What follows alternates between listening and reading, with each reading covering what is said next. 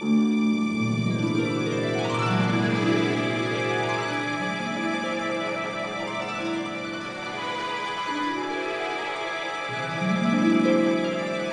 Fredrik Gertten, and I'm the filmmaker. And I'm Leilani Farha, and I'm the advocate. And Leilani, you're also the former UN Special Rapporteur on Adequate Housing. Meaning that this is true. This role you had in the film I made is like you're not there anymore. You lost your UN hat. Yes, I'm free. You're free. You're liberated. Free at last. Liberated. Free at last. That's right. So now, you're the global director of the Shift.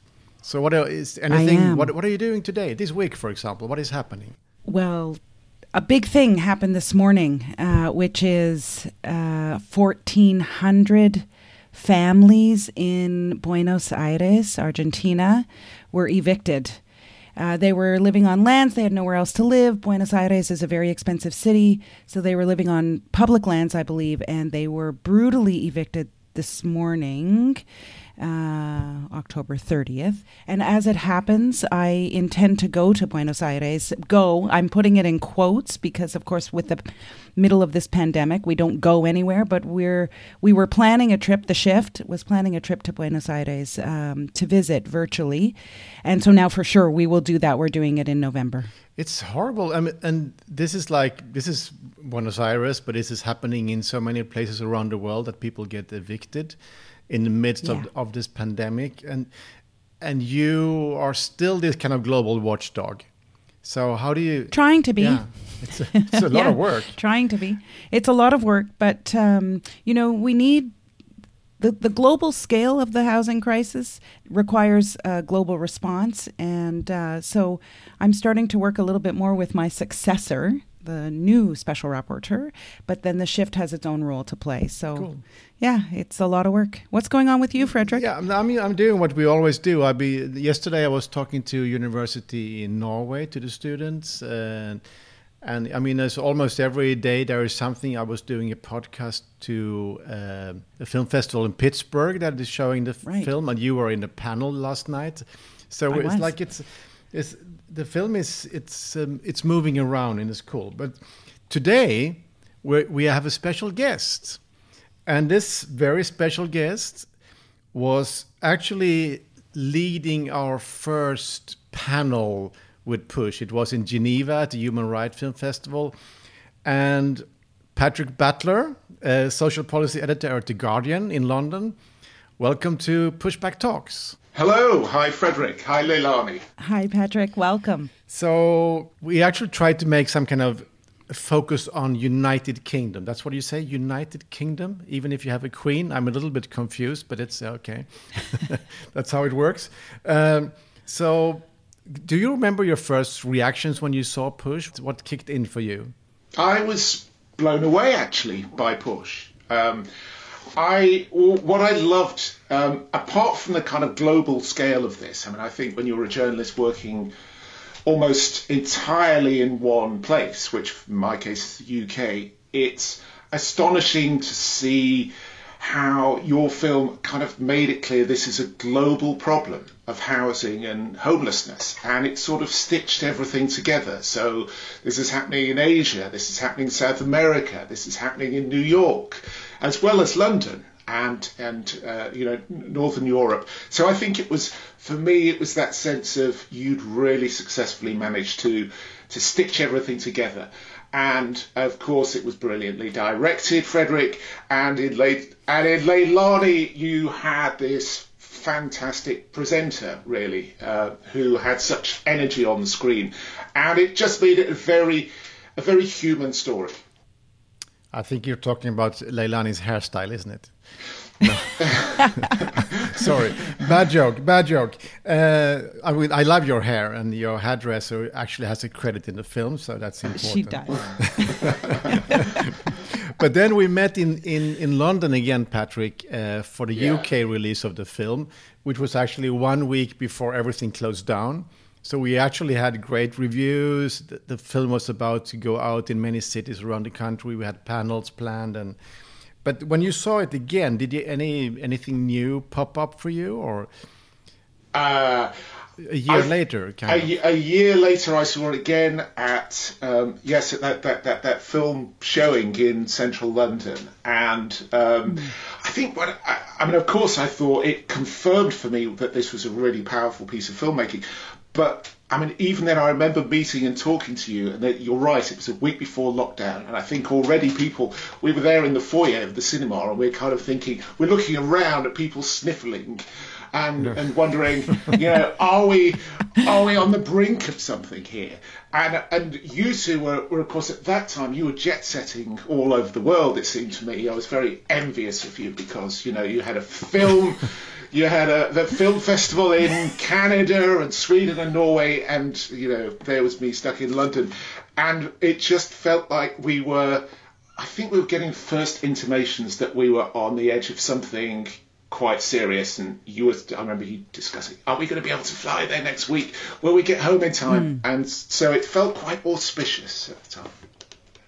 It was a special date. Patrick, in your reporting, you're a very busy journalist and editor at The Guardian. You've been looking into a lot of the poverty situation in the UK. It seems like you're in kind of a crisis right now in your country.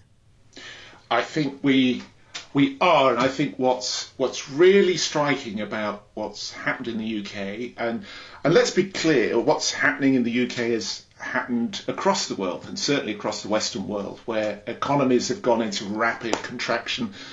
Lots of people have lost their jobs or are working less. They're reliant on social support, and all these are common across the world. I think when I look at the UK and how and the impact of coronavirus and lockdown on the UK, I think what we're seeing is the legacy of 10 years of austerity, where in the UK context, what we've seen is over the past decade, public spending has been cut.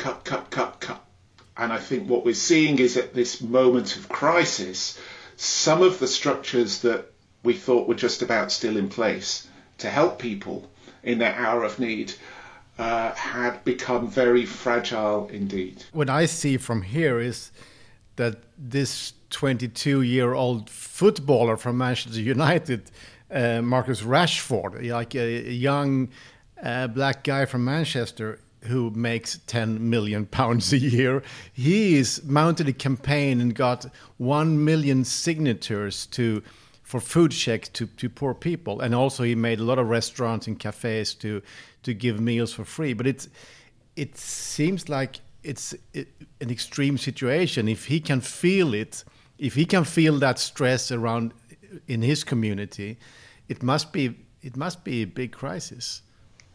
I think one of the important things about Marcus Rashford's campaign, and there's no two ways about it, this is a stunning, phenomenal campaign by this incredibly articulate young man who's also a millionaire footballer, is the authenticity with which he speaks. So he's been very open about his own background. So he grew up in south-west Manchester, and he grew up on a council estate, and he had a single mum, and he had free school meals when he was a kid, and his mum struggled often to put food on the table, but she made the sacrifices to do that when she could. And even though he's incredibly talented and made this rapid rise to stardom and global renown, he hasn't forgotten his roots and where he came from. And I think it's that authenticity is one of the reasons why he struck such a chord. The other reason I think why he struck such a chord is the tone with which he speaks, the kind of politeness, the reasonableness, the appeal to people's better natures comes, I think, as a real surprise to people. The thing you have to remember about the UK and particular England is that we've become a very divided society in recent years. We had Brexit, Leave, Remain, bitter feuds between right and left. This is something we've seen all over the world, of course. And I think what Marcus Rashford was able to do was cut through that kind of partisanship. He kind of depoliticized this subject. Now, we know ultimately this is a political subject, but he was able to cut through that and appeal to all sides of the political spectrum on this. And he appealed to people's better nature as well. I mean, people loved what he was able to do and asking them to do. How do you reflect on this, Leilani? One of the things that's so amazing about the Marcus Rashford voice is that in my experience in the UK, albeit somewhat limited experience, but I did go and talk to a whole lot of people after the Grenfell tragedy, people affected by the Grenfell tragedy, the survivors. And there's been a long standing and consistent refrain from people living in poverty in the UK that they do not have voice. They are not listened to. They are not. They're treated as second-class citizens, if citizens at all, etc. And Marcus brings the voice of, as you say, this authentic voice of what it's like to live in poverty in a rich nation like the United Kingdom. And of course, he has a racialized voice, so that's super important too. So for me, I think, it's very scary to me where the United Kingdom is going, especially the rise of food banks. I live in a country where food banks came about as a result of neoliberalism and as you say, the 10-year legacy in Canada is a very much longer legacy of a kind of austerity or structural adjustment program in this country. And once you go down the food bank road, it's the return from there is very difficult, I would say. But I do think that shining a light on this food issue in the UK and it being done by a footballer, I think it's brilliant, actually. But it's also a bit scary because, I mean, here in Sweden, it's different. I mean, my dad he went to the soup kitchen when he was a kid in the 30s. That's a long time ago. It's actually his 91st birthday today. I just talked to him. But, I mean, for us, it would, food banks is like, it's nothing that happens here.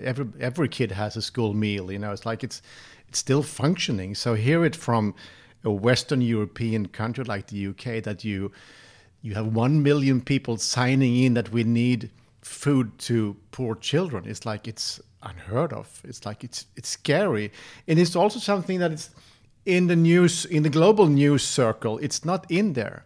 There is so many things that's cooking around, but it's all this kind of who's winning in the swing states, and and it's Brexit. Like there is so much noise, so the real stories are not coming out. So it's cool that somebody actually breaks through. We met in London a long time ago when I was filming Push. And I remember we went to this, I don't remember the area was like this new, really big condo building shooting up. And remember, we were not allowed to film inside. It was a storm outside, but it was like, what was the name of that area? It's Hoxton, which is very much a sort of quite glitzy upmarket place with a kind of hipster legacy, but I suspect that most people who live in those houses, not houses, by God, no, these are these great apartment blocks. I suspect very few of them are hipsters. They're too rich for that. And I guess some of them are also these dark towers. I mean, so not everybody is. People don't even live there. But I also remember we went to a pub to make. You were interviewing Leilani, and that. I remember it very well because it was so noisy. Yeah, but it was a pub that actually was saved by the clients because it was about to get kicked out, and then the clients really made a campaign. So the lounge part of the pub went to be like an upmarket office, but then the pub was still running on a very small space. That's why it was so noisy, Leilani. But yes. I mean, I remember when we talked about there was like almost a pub closing a week in the UK. It's a part of this financialized energy that happens in the UK. Is this still something that is you can feel that your country is changing thanks to this, the energy of money? Well, I think up to March, things were going pretty much as they were before. I think there was there was sort of unstoppable kind of motion towards the things that you just talked about, this financialization, the investment in these huge anonymous housing blocks. And I just wonder whether that has stopped now. So what we have seen over the last 6 months is a disruption of that trend.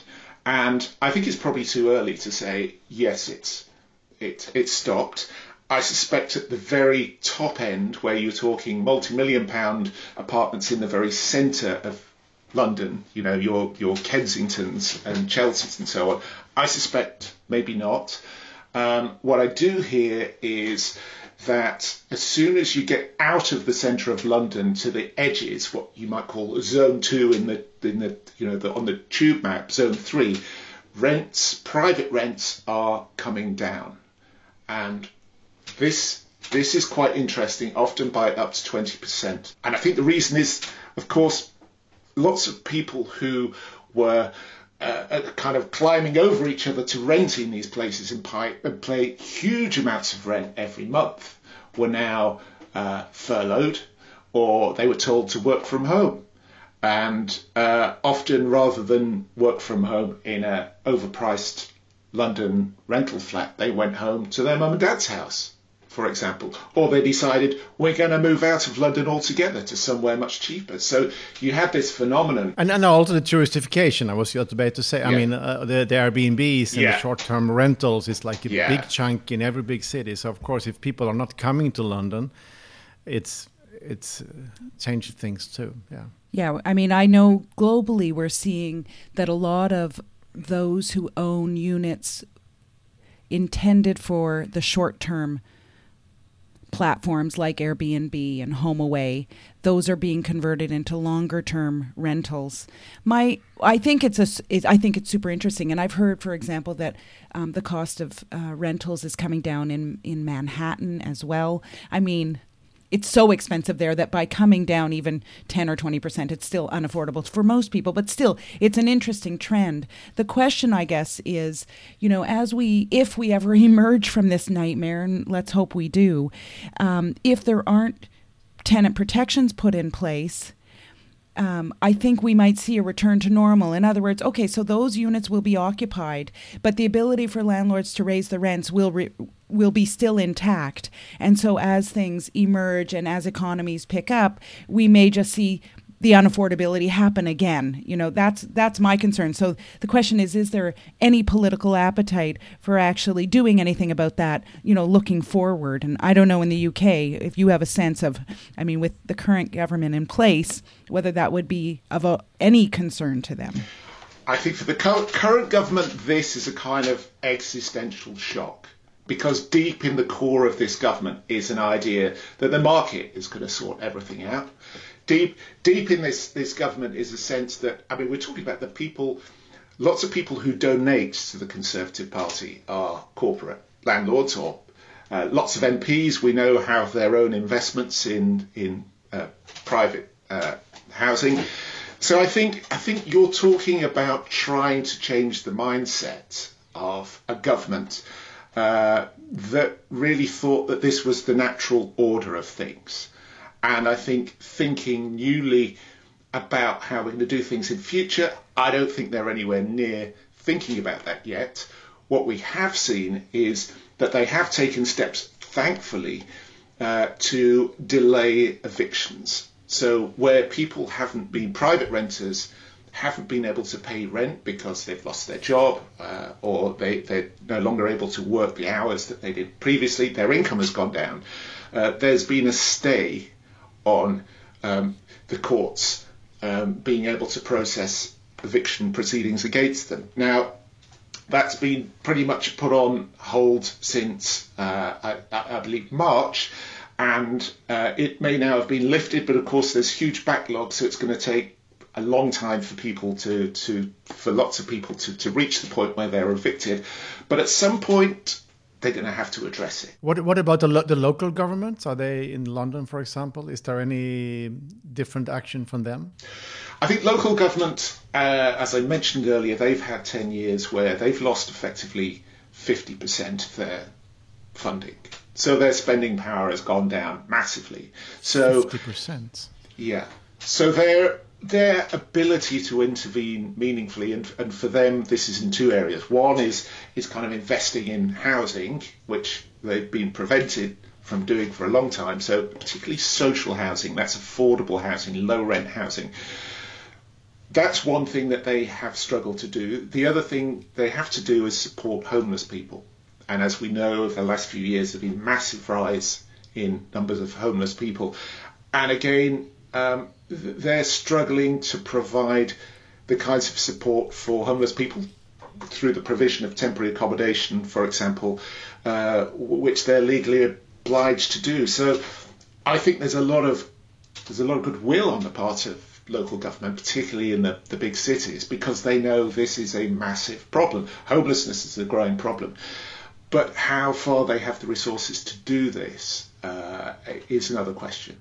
Can I dig a little bit deeper, Patrick, on this homelessness issue? Because when the pandemic struck, I was watching governments around the world, like, what are they going to do? And I knew as soon as the World Health Organization said, the only prescription we can offer here, because we've got no medicine, is for people to stay home, wash their hands, and physical distance.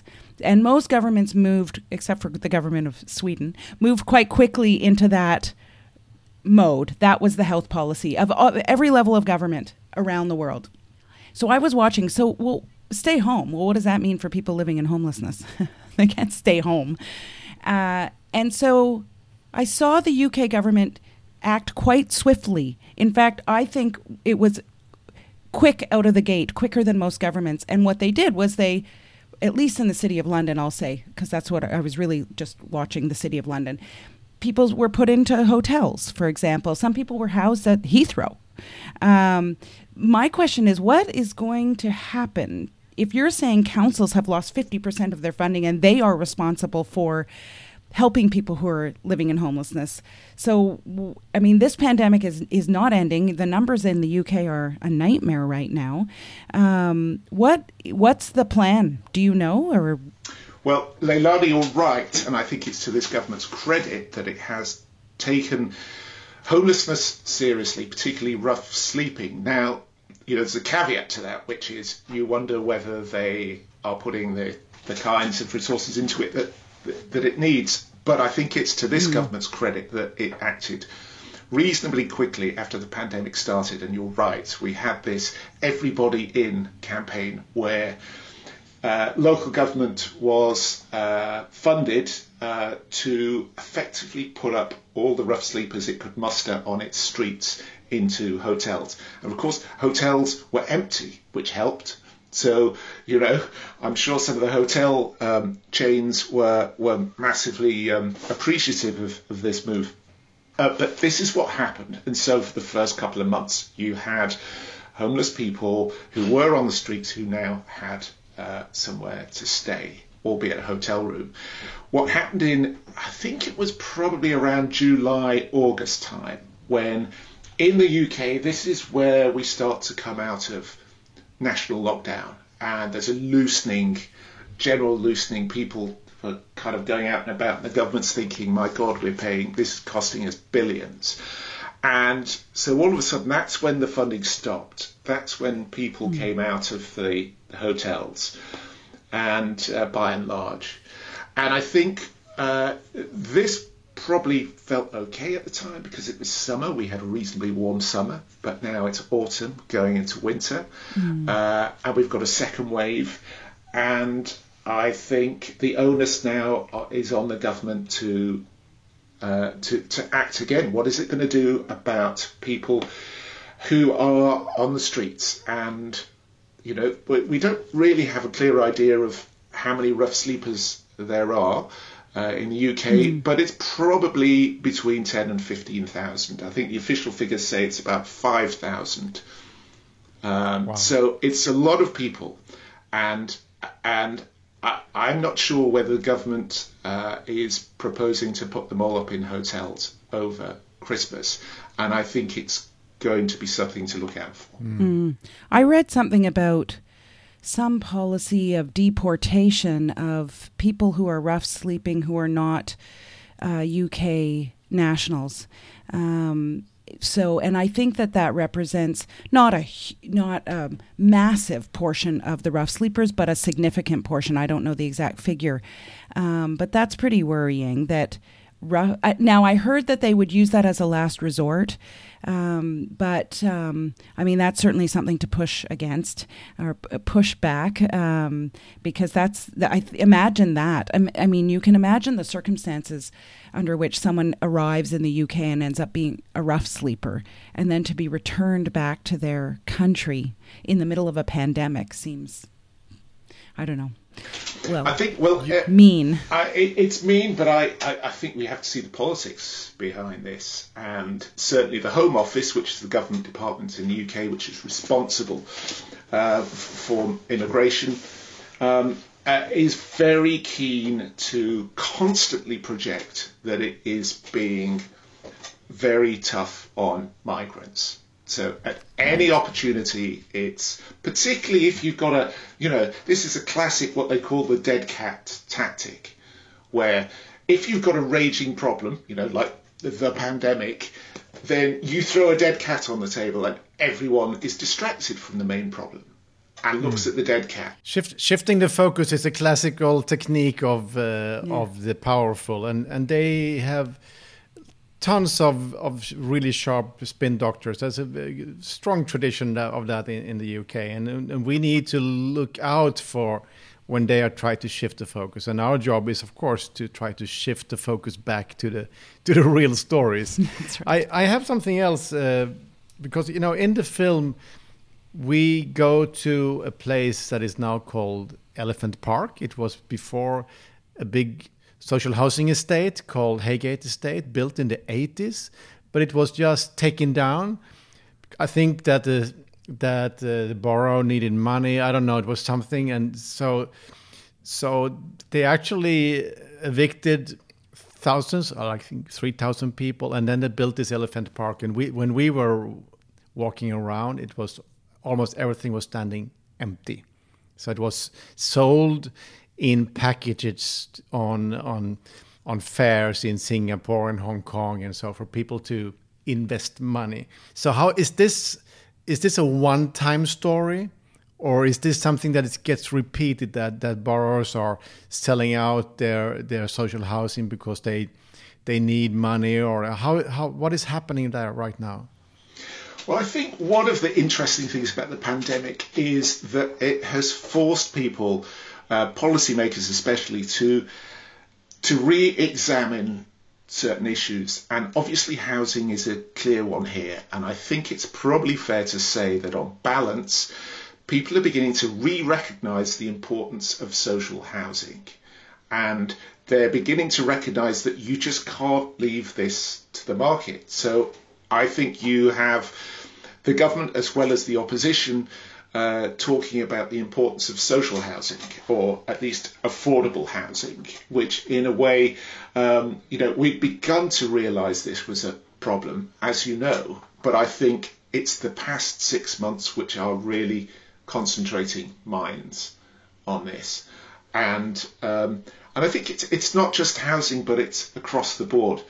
And one of the things I wanted to talk about, which again takes us back to poverty, is one of the striking things about the last 6 months in the UK is how this crisis, this standard of living crisis, has hit a cohort of people who up to now had never felt poverty, had never been dependent on welfare benefits to survive. Kind of, middle income, lower middle class people who had previously good jobs, who all of a sudden have found themselves dependent on the state and dependent on food banks and worrying about how to pay the rent. And I think that may change the dial politically. So poverty is not just this thing that happens to these other people over there who, are feckless and lazy and it's all their own fault. I think people are beginning to get a different perspective on this. Now, just to give you a really fascinating example, I spoke to an airline pilot a few weeks ago who, of course, his industry was absolutely decimated in March. That's an airline pilot. And he said to me, my work dried up over at night. I had to pay my mortgage. I had to pay this. I had to pay that. I applied for universal credit. I didn't get it because I was earning too much, or he had too much in savings. And he said, I had all this downtime. I started looking into this, and I realised the British social security system is in really bad shape, isn't it? I'd never thought about this before. Now that, I think, is the transformation that could happen, is that it's bringing millions of people to realise just how fragile, life can be, and just how important having some kind of social security, social insurance system is. That's pretty sobering.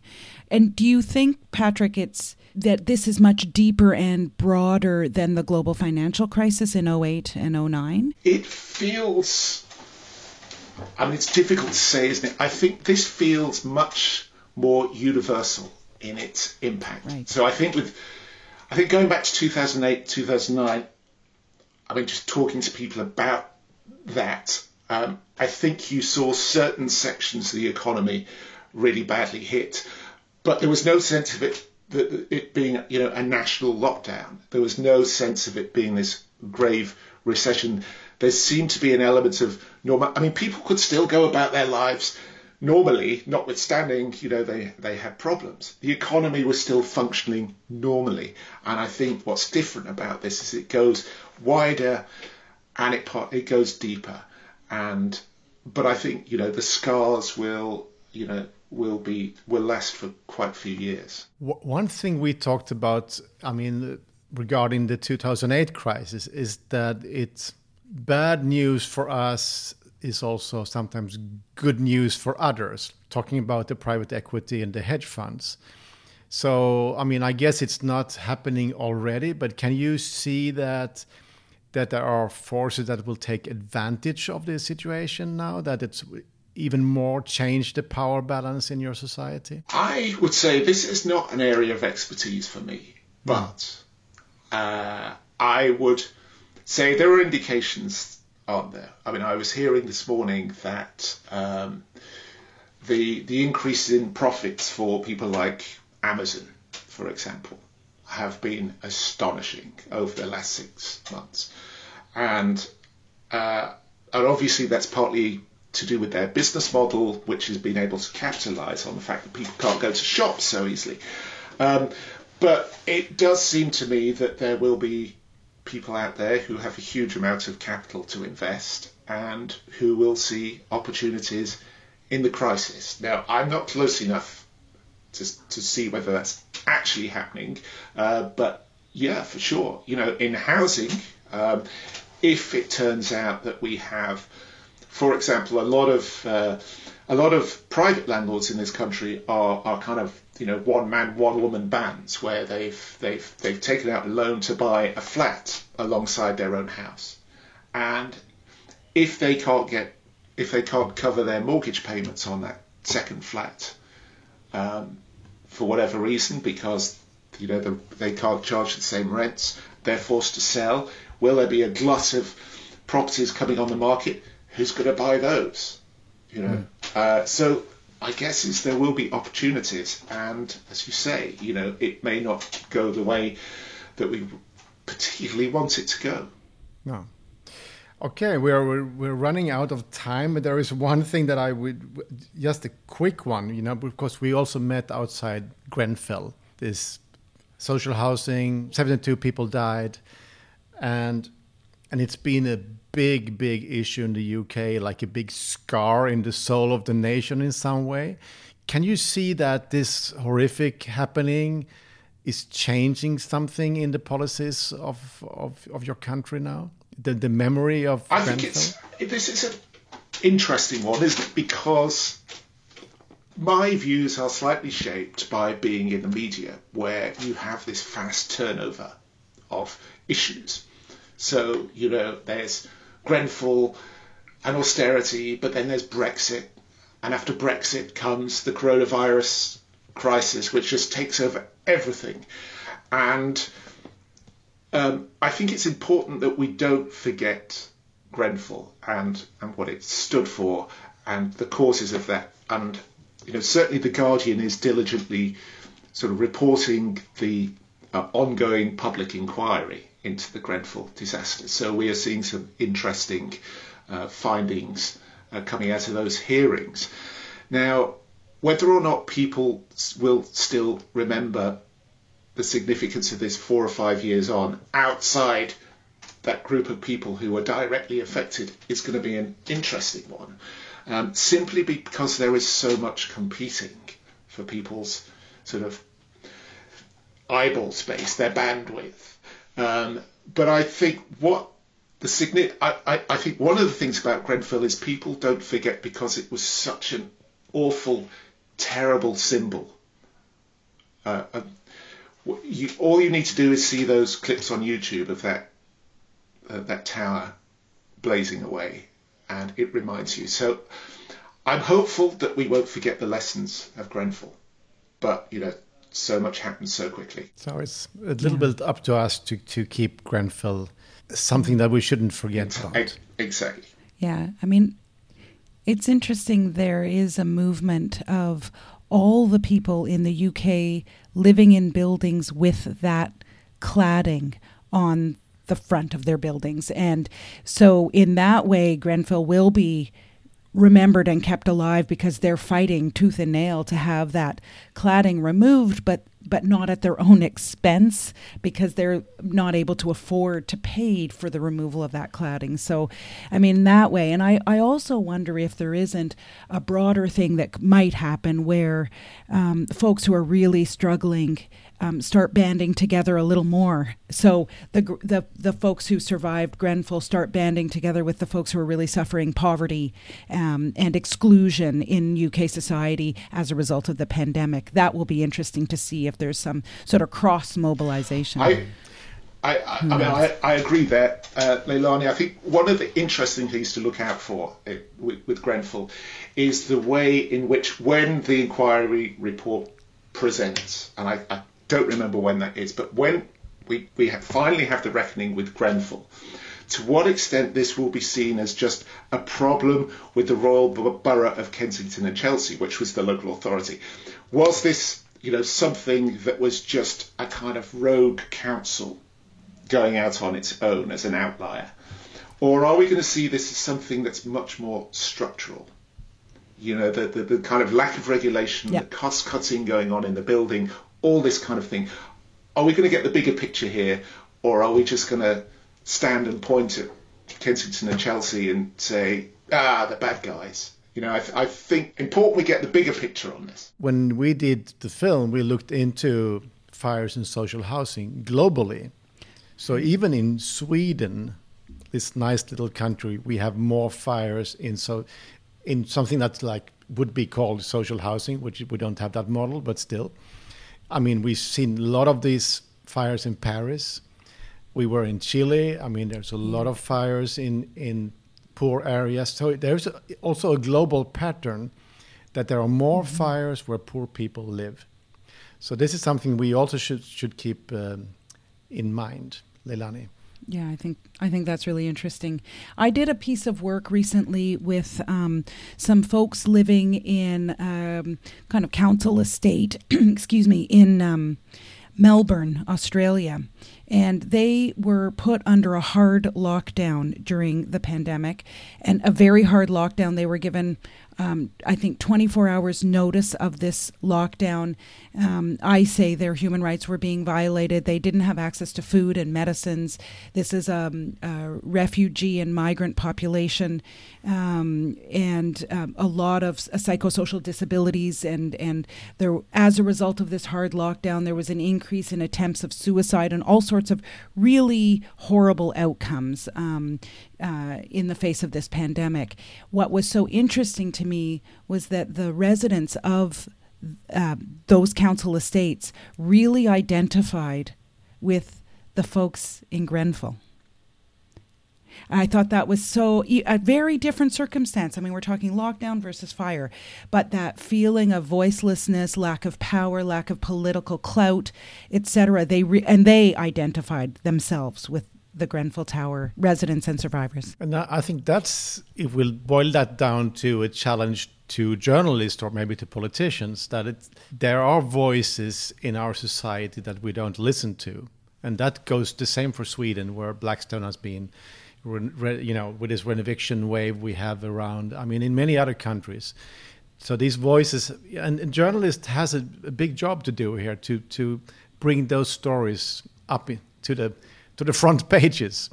Not that easy, I know. Pushback Talks, it's something we do every week, Leilani, Farah and me, because we want to stay relevant. We want to keep talking about important stuff, deepen and update stories from the documentary Push, where Leilani is the big hero. And today we talked to Patrick Butler, social policy editor at The Guardian. Thank you very much, Patrick, for being on our show. You say show, it sounds like a big time, but I'm standing here behind my computer. But anyway, very nice to have you, and I'm sure, I hope we can keep talking, because you give us a lot. And thank you, Miss Farah. You're special. Not so special, you lost but the it was title. a pleasure. That's true. You're not so special rapporteur, but you're still special. Not so special. Thank you very much. Oh, and if you want to support Pushback Talks, you can always go to something called Patreon, patreon.com, and then go for Pushback Talks, and then you can support us, because we are doing this without any money at all, which is like crazy and stupid, but that's how we roll. Thank you, Patrick. Yeah, crazy and stupid. Thank you too. I've really enjoyed it, and I have to say it's been as you know, I came to this desk thinking, my day is so stressful, and I actually feel like I've just had coffee with a couple of friends. So it's been a delight. Wonderful. Thank you so much. Thank you, Patrick. Thank you, Patrick. And Leilani, next week we're going to talk about Spain. We're going to we're going to dig deeper into El Estado Español. So let's go for that. We are. Okay. And now it's time for me to walk the dog, and it's garbage day. Garbage day, and the dog will go crazy. It's garbage day in my borough of Islington too. So there you go. What a strange coincidence. There we go. It's garbage day. Yeah. It's all garbage. It's all garbage. But it's also Friday, so let's enjoy it. Take care, and thank you very much. See you soon. Yeah. Bye. Thanks. Pushback Talks is produced by WG Film. To watch Push, visit pushthefilm.com. You can also support us by becoming a Patreon at patreon.com/pushbacktalks. Thank you so much for listening, and we'll see you again next week.